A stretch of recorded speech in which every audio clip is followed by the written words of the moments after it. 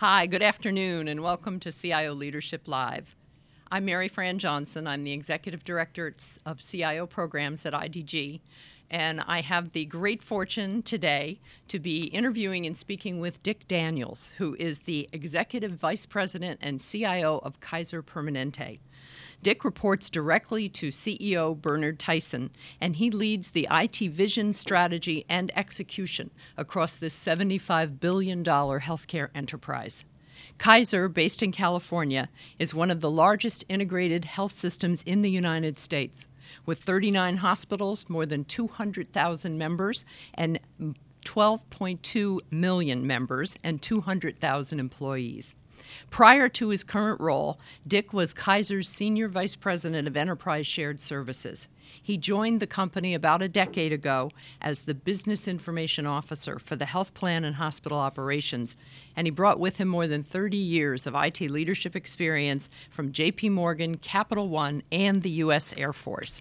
I'm delighted to have you here today, Dick. Thank you.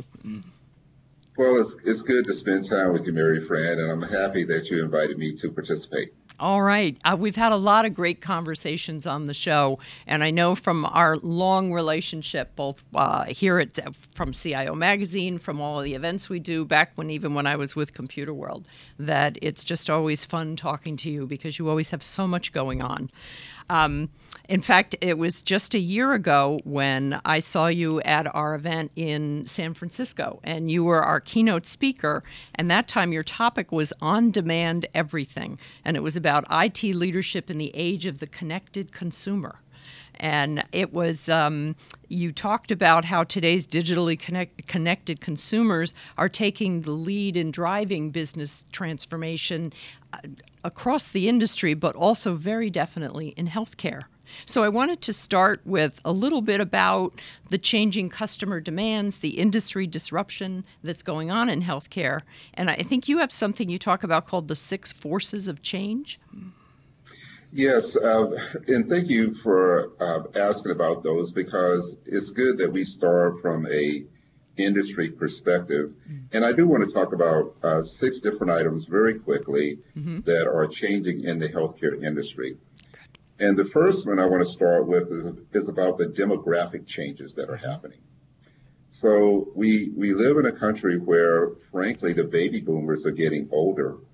And consequently, we're going to see more demands for healthcare. You know, it's really based upon people just getting older. And at the same time, while we have an older population to take care of, the quantity of healthcare workers available is shrinking. So this presents some real challenges for the healthcare industry. Secondly, there is a consumerization that's taking place of healthcare. It's really interesting because what consumers expect from healthcare is largely being shaped by their experience with other industries. So the fact that people can grab their smartphone and go into online banking and do any type of banking transactions, people have those same types of expectations when they come to healthcare. Thirdly, healthcare is a lot of innovations are taking place. As a matter of fact, we see a lot of new entrants coming into healthcare and a lot of non-traditional players. I'm sure you saw the announcement about Amazon, Berkshire Hathaway, and J.P. Morgan Chase. We wouldn't typically think of companies like that getting into healthcare, but we do see a lot of new entrants and a lot of innovation taking place in healthcare. Yeah, well, who would have thought that Google would be affecting the thermostats in our homes? You know, I mean, a lot of these tech giants are changing the industry, the landscape for all industries, and I guess healthcare doesn't get a pass on that. Well, and there is a lot of money in healthcare, so yes. that tends to have that tends to attract people to an industry. So, you know, there's just a lot of interest in healthcare. Next is the expanding role of government. And I mentioned earlier about the older population, how the population is aging. That means that there are going to be more people covered by both Medicare and Medicaid. And as more people are covered by Medicare and Medicaid, where the government really determines what the payments are going to be, that is forcing the industry to get more efficient. Yeah. And the last couple of things are just about the consolidation that are taking place, because we see more payers or insurance companies combining with hospitals, combining with provider groups. Mm-hmm. So I would say probably 20 years ago, we saw a lot of consolidation taking place in the financial services industry. Yep. Now we see a lot of consolidation starting to take place in healthcare. Mm-hmm. And the last industry item I'd like to mention is about affordability. I think we all know that healthcare is just expensive. And it's expensive to corporations who provide healthcare to their employees. Mm-hmm. It's expensive to individuals who are buying healthcare. And it's expensive for the government. Yeah. So I don't think anybody's happy about the cost. So I think it's an industry challenge to continue to make healthcare more affordable. Yeah. So those are some of the 5 or 6 forces that I think the industry is dealing with healthcare. Well, and of course, you mentioned one of them being government and the role and the regulations and all, but there's almost a shadow 7th one in just the sheer politics around healthcare today and all of the different voices on it, which thankfully for us both, we won't try to solve that on this call. Well, I'm gonna stay away from politics. Oh, yeah. Oh, me too. Let's shift to something that's more fun to talk about. Essentially the leading edge kind of digital activities that your members are not just waiting to see in a year or two, but things that Kaiser is doing right now, that your consumers, your members, those 12.2 million people are noticing in their dealings with Kaiser. So within Kaiser Permanente, we absolutely have a strategy, to deal with these 6 forces and the forces of change that we're seeing in the industry. But I'd like to tell you about something that we did within our organization, and it leads up to some fundamental beliefs. Mm-hmm. As we're seeing what's happening within the organization, the senior management of the organization really got together to talk about our strategy and how we wanted to respond to all the challenges. Yeah. And one of the things that we spent time on was coming up with our fundamental beliefs about healthcare and what we should be doing. Mm-hmm. And the result of our communication with each other was, I think, very powerful. And I'd like to just share with you we came up with 4 fundamental beliefs that are driving our strategy. Okay. And I want to read these because I want to make sure I get them right. And the first one is, we believe that life, liberty, and the pursuit of happiness require total health. Mm-hmm. And that includes equal access to high quality health care for all. Mm-hmm. Number 2, we believe that total health is more than freedom from physical affliction. It's about mind, body, and spirit. Mm-hmm. Number 3, we believe that healthcare must be affordable for all because thriving individuals, families, and communities require that. Mm-hmm. And number 4, we believe in a healthy and engaged life with good beginnings and dignified endings. Mm. Okay. So these 4 beliefs are like the guideposts for our strategy, and that's what's driving us. Yeah. So there are certain things that have been born out of these beliefs, like making healthcare more affordable. So we're committed to an agenda of affordability within our organization. Another one is this focus on what we call mental health and wellness. Mm-hmm. So mental health and wellness. So when I talked about mind, body, and spirit, one of the things that you'll see, and I don't know if anyone has really had a chance to look at it, we launched a campaign called Find Your Words, and it's on findyourwords.org. Okay. And if you go to findyourwords.org, you will find it will just be interesting to explore it. But this is where we're addressing mental health and wellness, Okay. and in particular, depression. So we want to make sure that we look at people's mental health, not just their physical health. Yeah.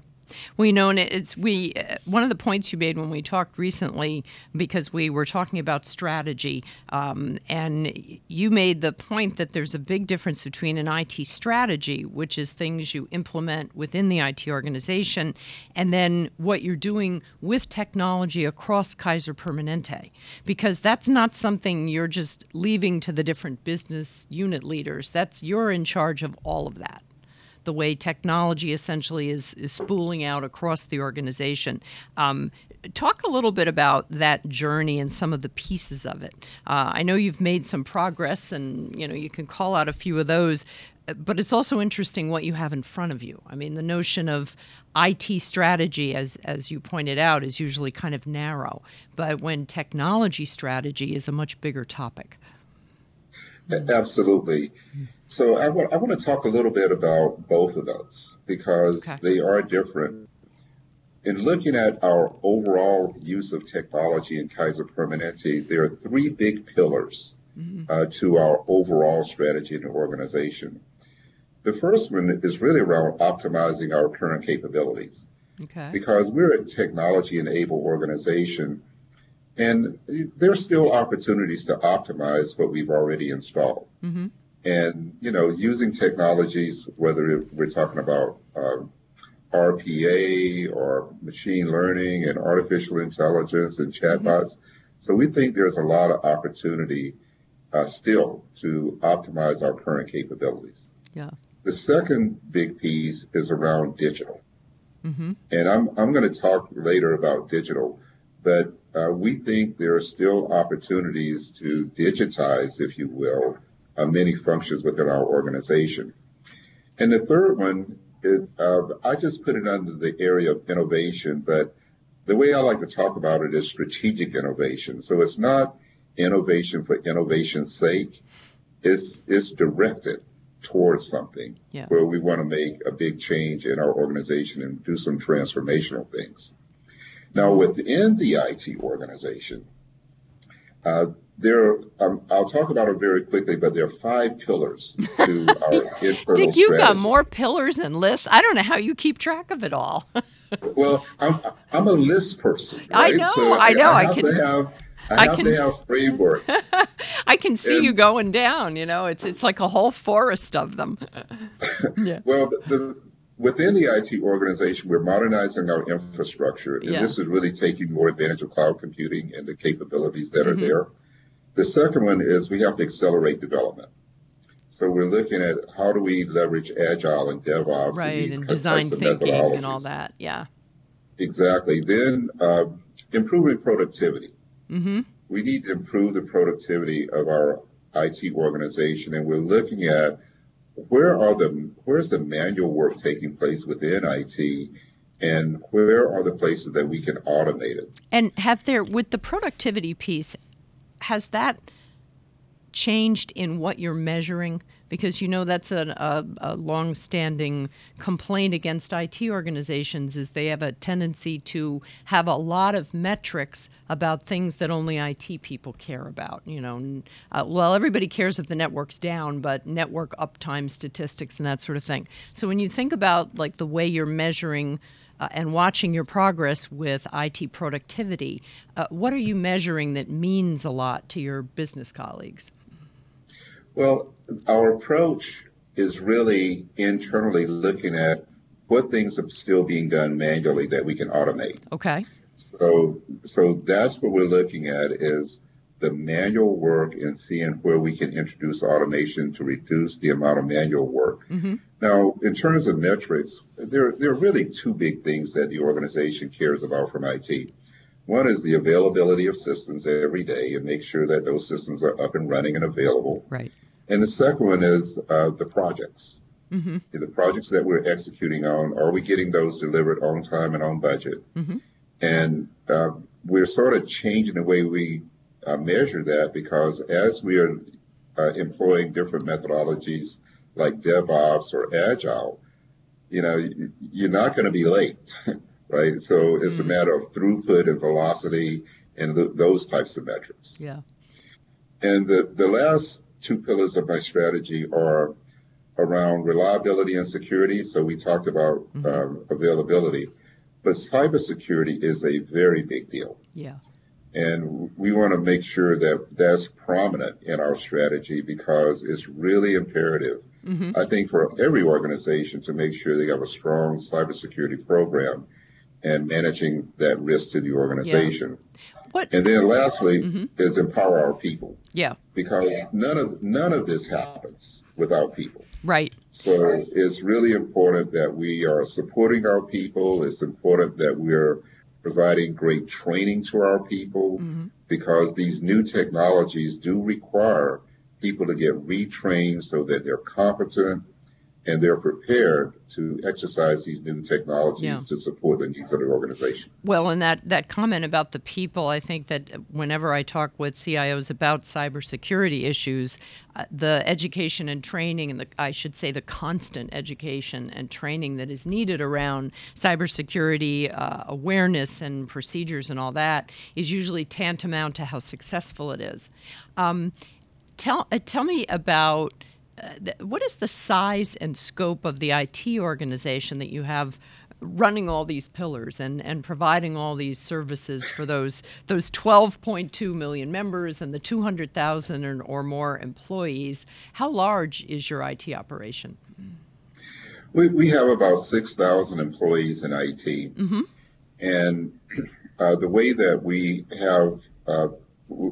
we're organized is we have big businesses within Kaiser Permanente, and we are organized and aligned to support our business partners. So our org model is one that's aligned to supporting our health plan, which is, largely around insurance products.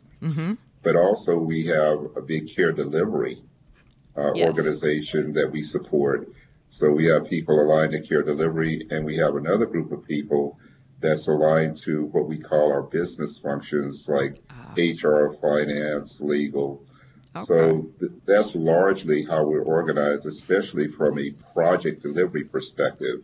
Okay. And we also have kind of the shared services portion of our organization, which is about all the infrastructure, data centers, networks, all the traditional infrastructure. And of course, we have our risk management organization, because we work in a highly regulated environment. Yes. So having good, strong controls in place where we're managing risk, managing cybersecurity is very important. And one of the changes that we made the last couple of years is we pulled all of application support into a single organization. Oh, okay. So we have all of application support together so that we can leverage some of the processes and capabilities there. So that's largely how we're organized. Okay. And then we utilize external companies from time to time when we're working on projects so we can manage the peaks and valleys. Yes. Well, and I wondered, too, with that staff of the IT force of about 6,000, are those all people that work for Kaiser, or are you including partners and augmented staff in that? No, the 6,000 are all Kaiser Permanente employees. Yeah. Where are you with cloud? Are you significantly into the cloud with a number? And I know we're going to talk more about digital in a while, but some organizations I talk with are on a journey to get X amount of percentage into the cloud or into, outsourced approaches. And then other organizations are insourcing more than they're outsourcing. So where do you stand on that pendulum that's always swinging around in the industry? Well, it's swinging around in my organization as well. I would say that we are on the journey with our use of cloud. Yeah. But frankly, where we started is we have implemented cloud technologies within our own data centers. Of course. So we're able to take advantage of many of the benefits that are afforded to us through cloud computing within our own data centers. However, we're also taking advantage of some of the capabilities externally as well. So a good example is we moved our organization from an internally hosted Lotus Notes environment to Microsoft Office 365 that is hosted by Microsoft. Okay. Yep. And, that was like 200,000 mailboxes that we migrated. Mm-hmm. So I would say that we're being opportunistic. If there are certain applications that we want to host externally, we're doing that. But I don't have a big program where I want to get out of the data center business and go, all the way to external clouds. I'm not doing that. Mm-hmm. However, I absolutely want to get the advantages and the benefits of cloud computing. Yeah. And we're doing some of that internally and selectively externally. Right. Well, and that loops back into those 6 forces of change that we talked about right at the beginning. And one of them was the consolidation going on in the industry and new partners and perhaps new competitors or opportunities to acquire some of these new companies that are popping up. So I know it's a constantly shifting landscape out there. One of the things I wanted to loop back to was about kind of back to the members and to what they're seeing from Kaiser. I know mobile technology and eventually 5G network availability is going to really radically change the way everything is delivered. What's it going to do to healthcare? Where do you see, I've had our mutual friend, Jim Rinaldi at Jet Propulsion Lab is something that we've talked about this, how much that constant availability of the network is going to change the way services are delivered and conceived and all of that.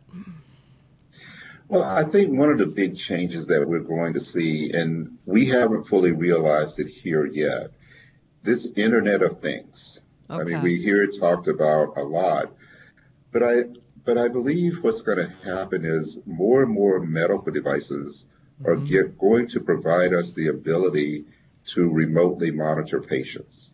Mm-hmm. And I think, the big challenges there will be that 5G will enable that because, we'll have stronger networks that allow us to do this monitoring. But the challenge is going to be how do we manage the data? Yes. Coming off of these devices. But this is one of those things where there's going to be a convergence where the device manufacturers are going to be manufacturing medical equipment that allow us to do remote monitoring, and the networks are going to be strong enough that we can actually transport the data. Right. So there's some engineering that still needs to take place, but I think that's going to be one of the big changes that we see in healthcare. Okay.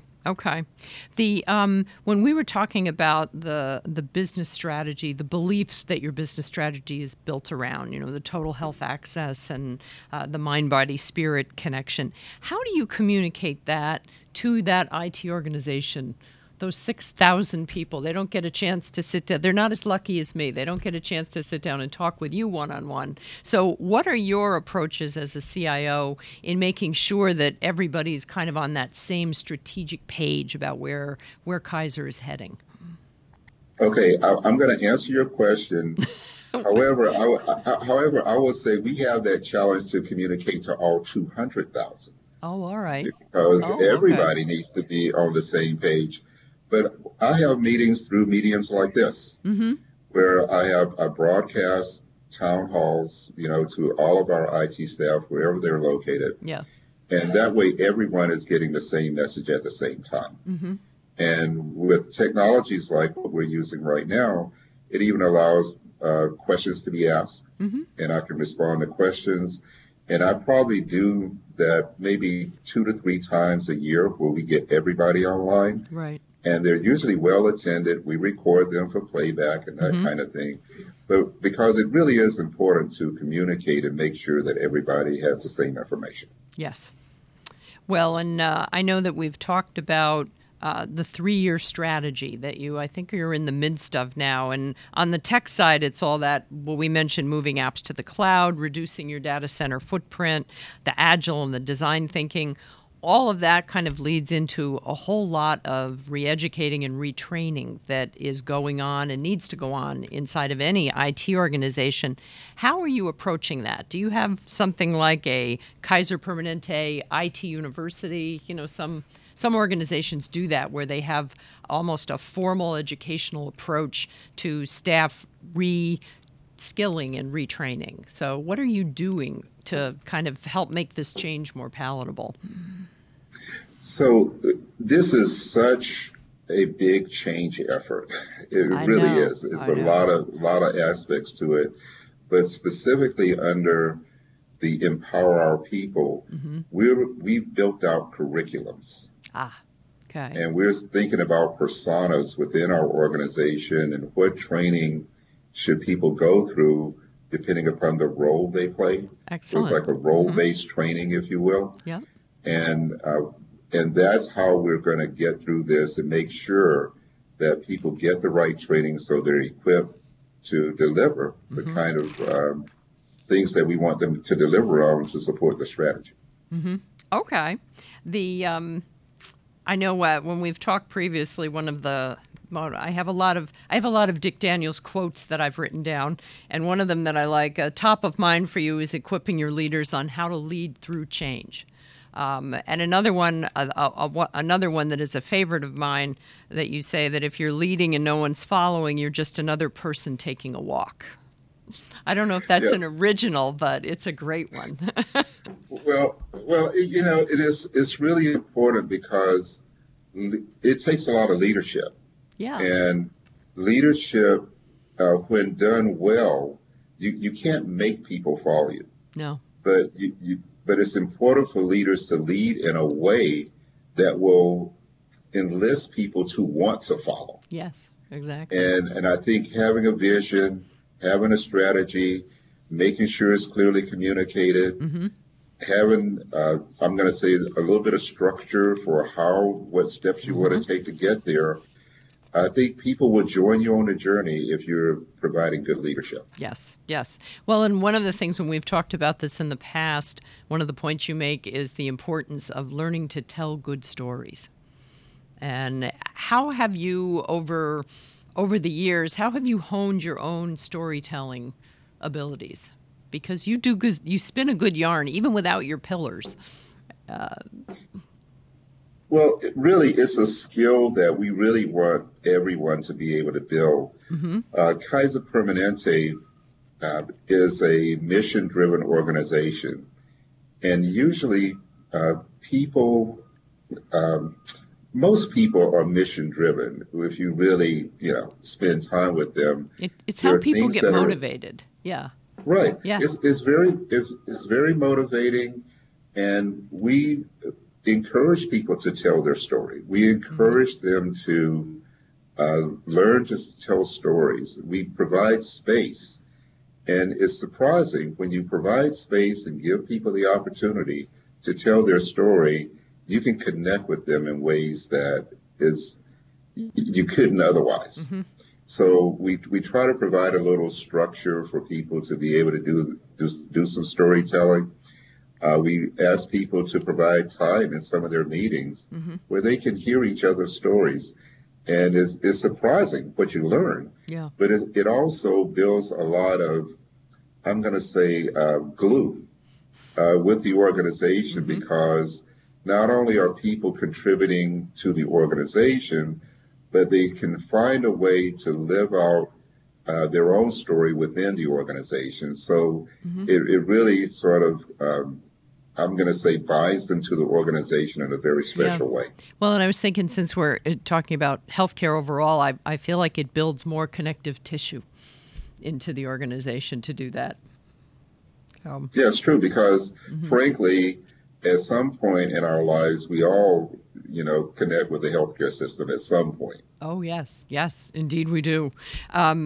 I wanted to talk next about the kind of the evolution into the future and the innovation aspects. I know 2 years ago, Kaiser launched the member-centric medical office model. I think you have 10 clinics now around this. You sent me that marvelous article in Fast Company with the interview with your CEO, Bernard Tyson, about what's happening with that.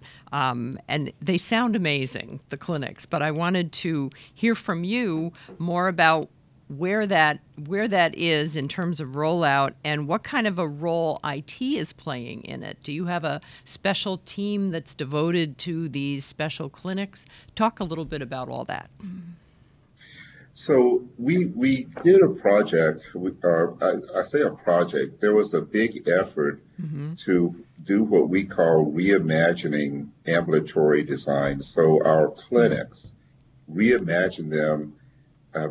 Many of us have been in clinics, and you know how they look. And we wanted to do something fresh.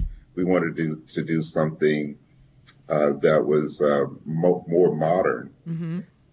And the team, there was a cross-functional team put together, which included IT, and we actually mocked up a clinic in a warehouse. And we started to rethink what it could look like.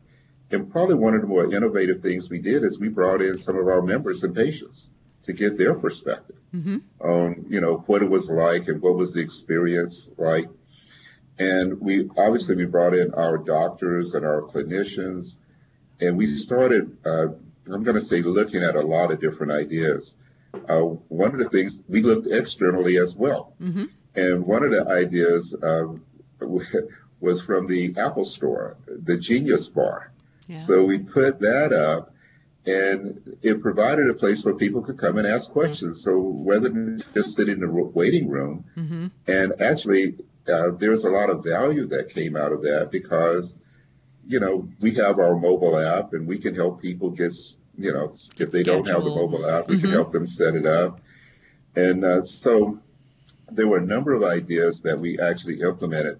I'll give you another one that I thought was pretty interesting. And that is when you walk in an exam room and there's the table that's usually the table with that room. Paper thing on it. Exactly.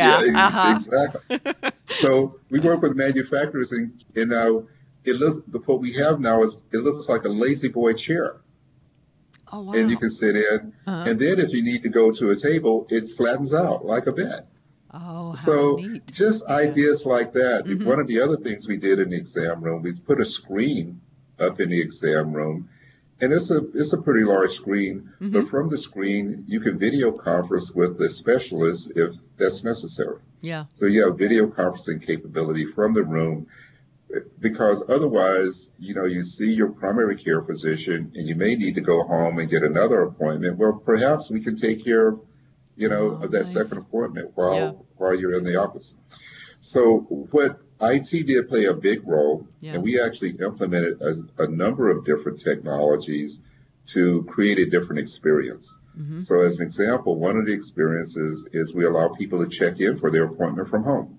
Okay. Much like we do with the airlines, where we print out our boarding passes at home. Yeah. So you can print out a document at home. You can make your copay before you ever leave home.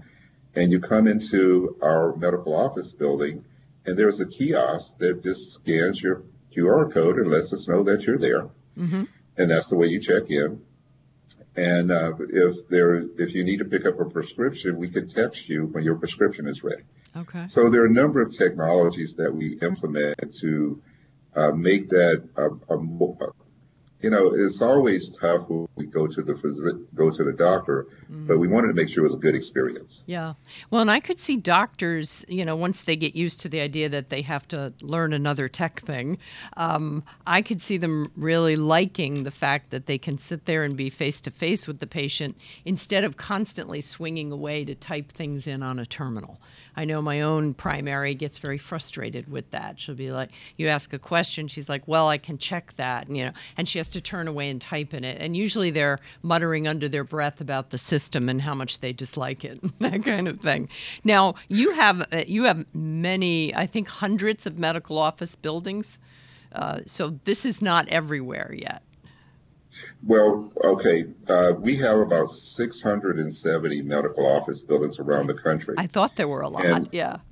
And what we're doing, all of our new medical office buildings are being built with a new design. Okay. So we don't have a special team. This is just the way we're going to build them going forward. Okay. And in many cases, we're retrofitting some of the existing medical office buildings with the new design. Yeah.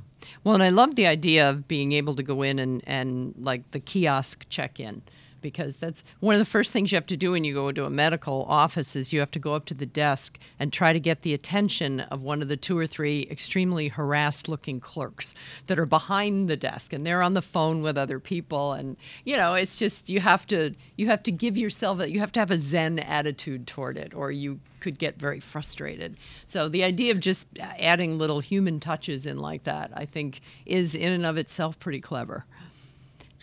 It is. And I'll tell you something I'm thinking about. Yeah. And we haven't implemented it yet. But there's this geofencing capability or facial recognition. Yep. You know, so there's still lots of opportunities for us to do even more than what we've done already. Yeah. Now, how do you keep up with all of that? I mean, you've got a lot going on with everything you're running. What is your approach to kind of staying current with all of these possibilities? Or do you just drop in and visit with your innovation team a couple of times a month? How do you kind of stay on top of these things? So, well, first of all, I have to stay in touch with the technology that's going on around us. So I try to make room in my schedule for that. In terms of staying connected with our innovation teams, I don't just drop in on them, they're scheduled.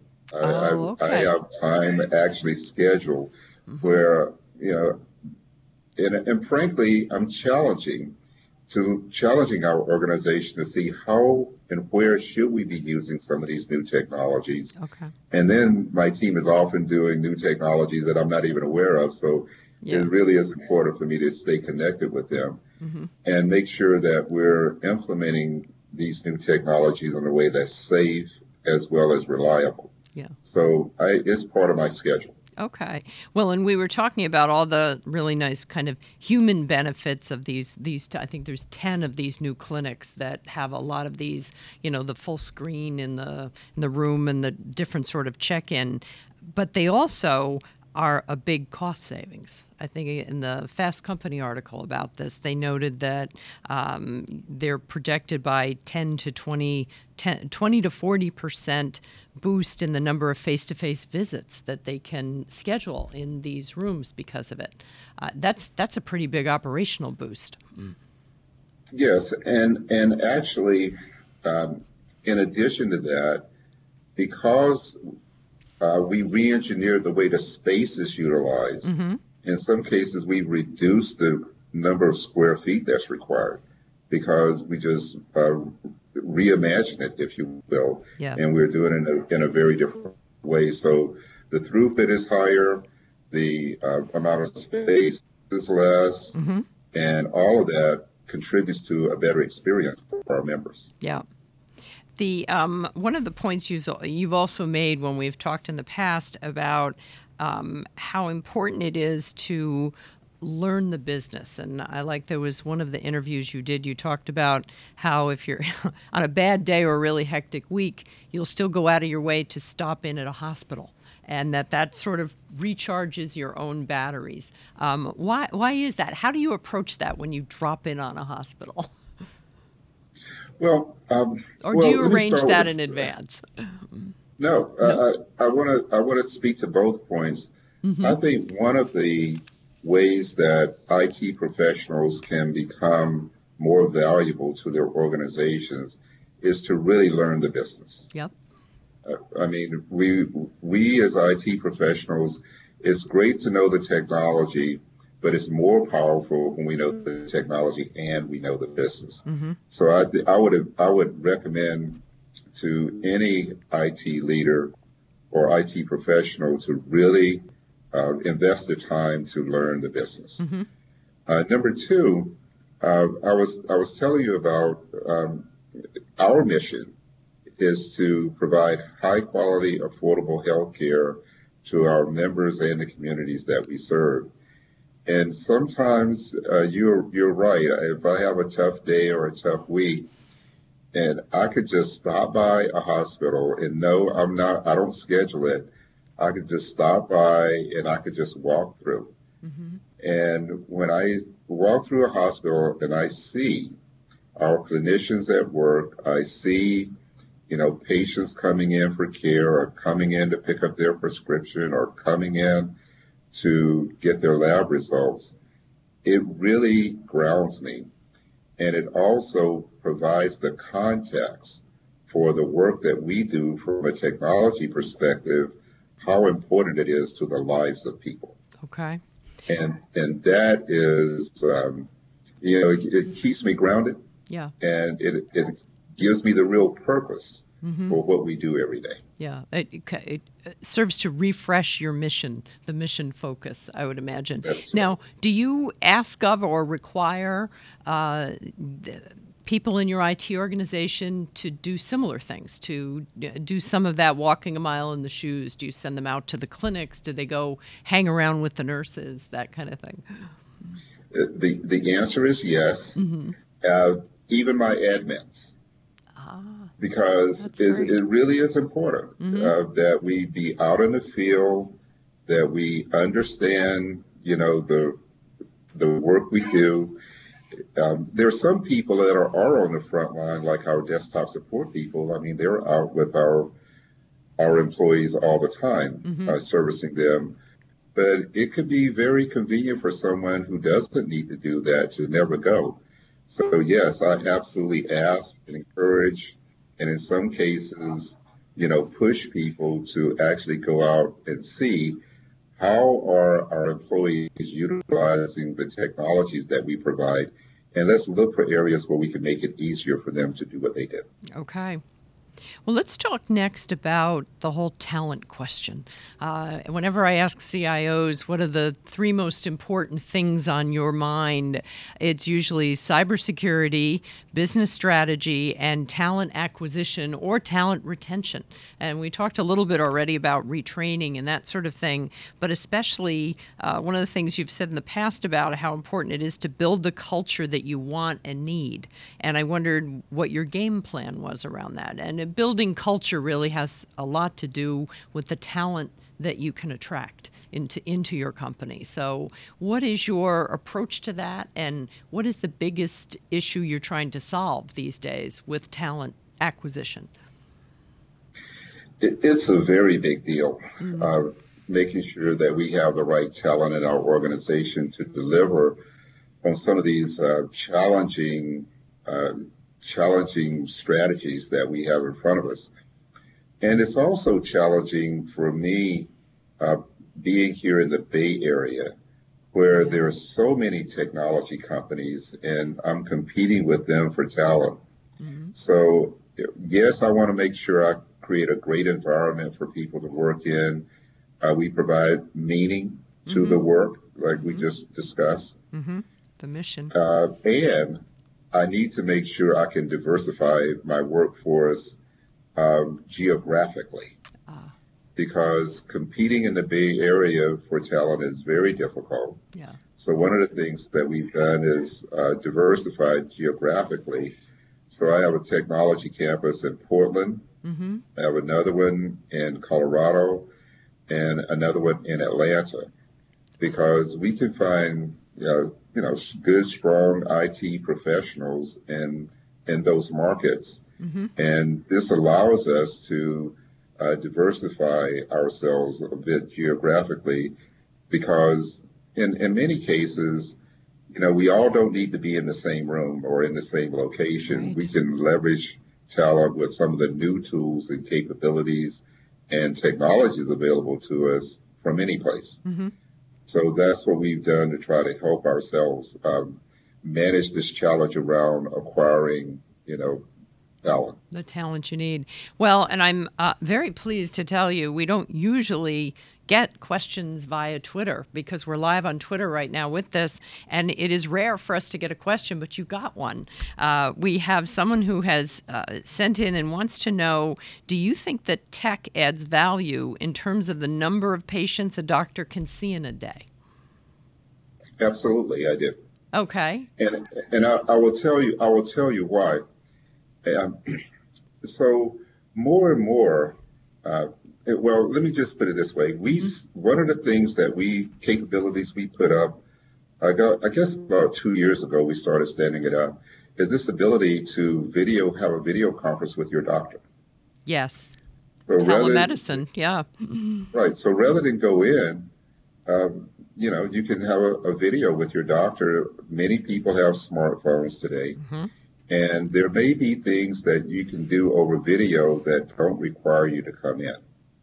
So if you think about, and you think about something like dermatology, where you could take your smartphone and turn the camera around and show the physician, the dermatologist, what they need to see. Yeah. And then they can advise you from there.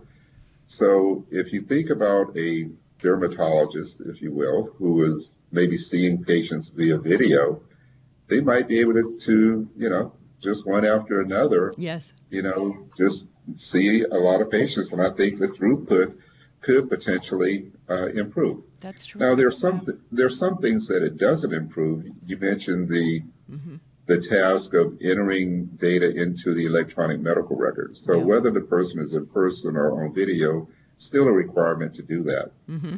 The other thing that we are, I'm going to say, experimenting with is sometimes people would like to chat with their doctor.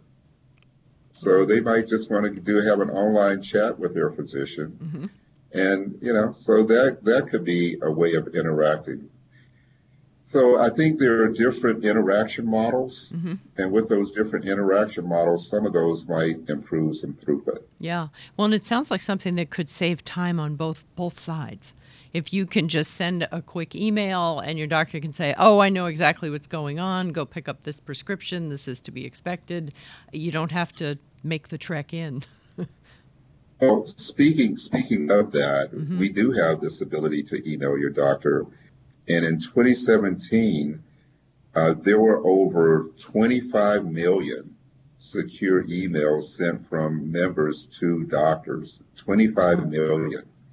That's at least 2 emails per member, right? Right. Yeah. And it's great because if I've got a sore throat or, something is going on, maybe I could just email my doctor. And in some cases, if the doctor can, exchange email with the member, call in a prescription and, you can pick up the prescription on the way home. Yeah. And that becomes the means of interacting. So there are these kinds of interactions, I think, can make a huge difference. And it's a lot more convenience for members and patients. Right, right. Well, I want to circle back to something that you mentioned earlier, that we were going to talk about digital, as though a digital type strategy is a separate portion, and it may not be, of your overall IT and business strategy. What is it about digital that's worth kind of calling out separately and talking about? Well, first of all, this is a big topic. Yeah. And it is. I want to share with you, we are so excited about our journey along these lines, and I want to tell you a bit about it. But I also think it's an opportunity that has presented itself because of some of the new technologies that are available that, frankly, weren't available before.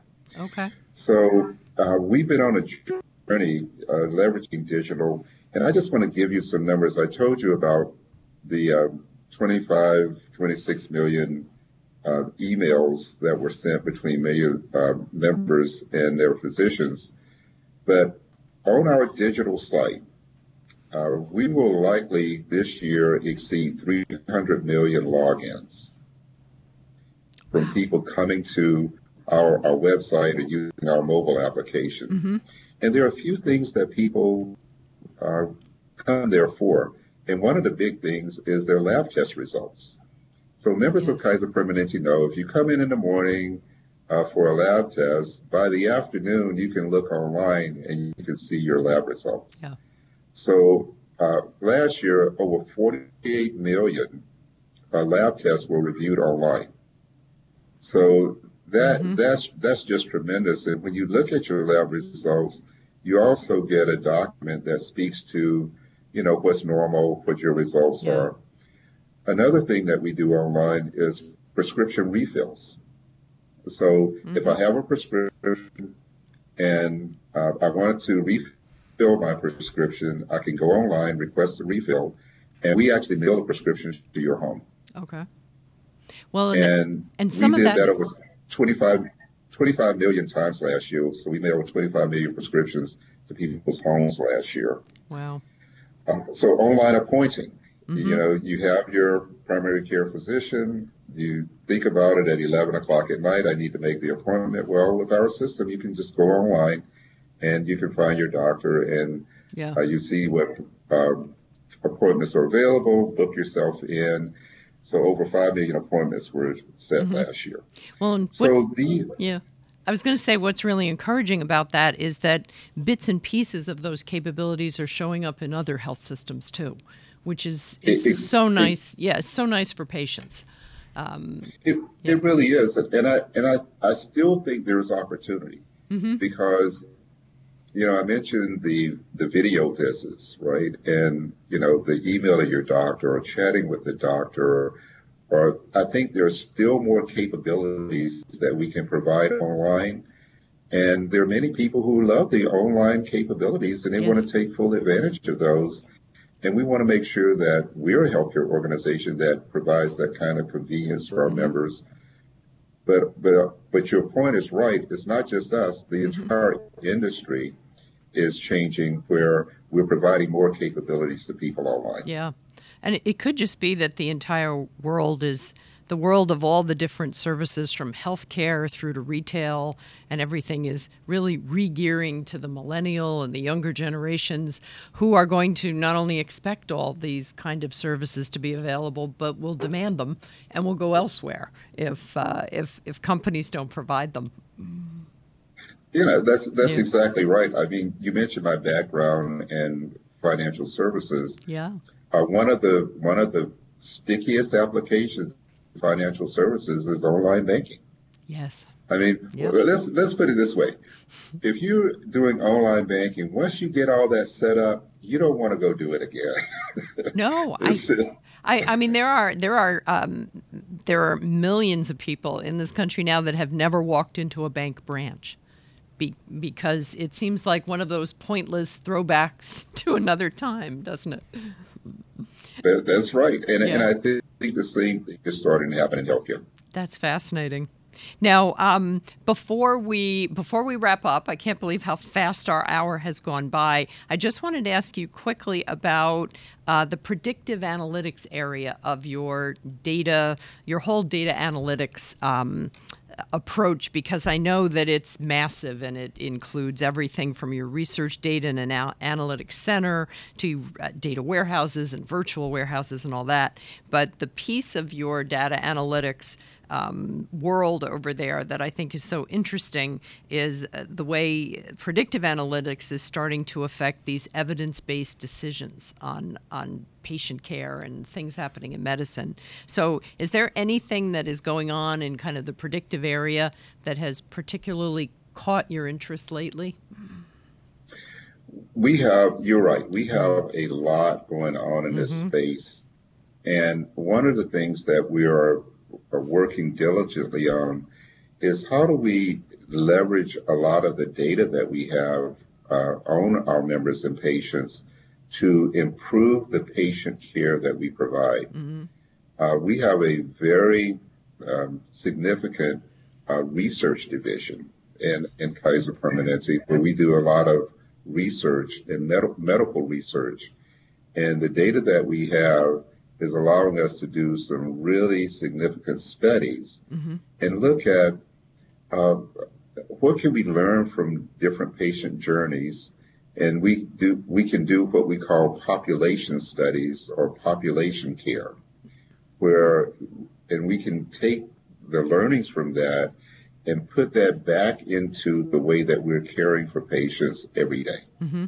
And this way we can advise patients and enlist them, in taking care of their total health in a very different way, because we're much more informed as a result of the patient journeys that we've seen in the past. Okay. So, and the other thing that's happening is we've got, again, new technologies available to us, like machine learning and artificial intelligence, where we can apply some of those technologies to the data that we have, and we can begin to learn faster so that we can continuously improve the care that we're providing to our members and patients. So I'm talking in the care delivery arena right now, but some of that same logic applies whether we're talking about logistics and supply chain, whether we're talking about our health plan area, where we're talking about claims processing. So how can we leverage technologies in greater ways and apply those technologies across every aspect of our business, and hopefully do it in a way that we can lower cost? Because ultimately, I mentioned at the beginning that affordability is a big objective of ours, and our goal is to help drive down the cost of healthcare. Well, and all of that reminds me of kind of the overall theme of our entire technology industry, which has always been faster, better, cheaper. Where you get more efficiencies, better technologies, and everything turns around kind of faster. It is a pretty good description of the world, the way we're living in it. Well, before I let you go, do you have any closing thoughts, anything that I haven't asked you about, or any stories you want to tell before I let you go? No, you asked me quite a lot. so it was a pleasure spending time with you. I think I just want to close the. We've been on a journey from our implementation of electronic medical records to many of the digital capabilities that I talked about, and I talked about some of the volumes that we're seeing. When we just look at encounters, if you will, with members with encounters with us in our organization, it's really dramatic that between electronic medical record, electronic email or secure email, video visits. We have our clinical call centers where we interact with many of our members with I mentioned the video capabilities and the chat. We're at a point now where, if you look at it percentage-wise, over 50% of our encounters with members are virtual. Are digital in nature. And that is very dramatic. And we still think there's lots of opportunity. We still think there's lots of opportunity. So the new technologies, whether they're the machine learning and artificial intelligence and chatbots and those types of technologies, we still think there's opportunity. And we are very committed as an organization. I mentioned the beliefs. We're very committed to continuing our journey to improve the health of our members and do that in new and different ways, and also reduce the cost. So that's something that we're very committed to, and we want to leverage technology to help us achieve that. So that's what we're about here at Kaiser Permanente. Well, I have every faith that you will continue to do that, Dick. And thank you so much for your time today and for all your candor and all the discussion about these different aspects. I hope I'm not going to hang up the phone here and think of a really important question I should have asked you. I feel like we hit on everything I could think of. So I appreciate your time today. All right. My pleasure, Mary Fran. Anytime. All right. Take care, Dick. All right. Take care. All right. And thank you very much for joining us for this latest episode of CIO Leadership Live. We will be back on October 15th with an interview with the CIO of Align Technology, Sri Kohli. So I hope you'll join us for that. And if you tuned in a little later to this broadcast, please feel free to check it out on @CIO Online on Twitter, or by within the next day or two, we will have it posted to CIO.com, and there will be audio podcasts also that we put on SoundCloud and iTunes and the third one that I can never remember. But the podcast will be out there, and we thank you very much for joining us today and listening in on my conversation with Dick Daniels, the Executive VP and CIO of Kaiser Permanente.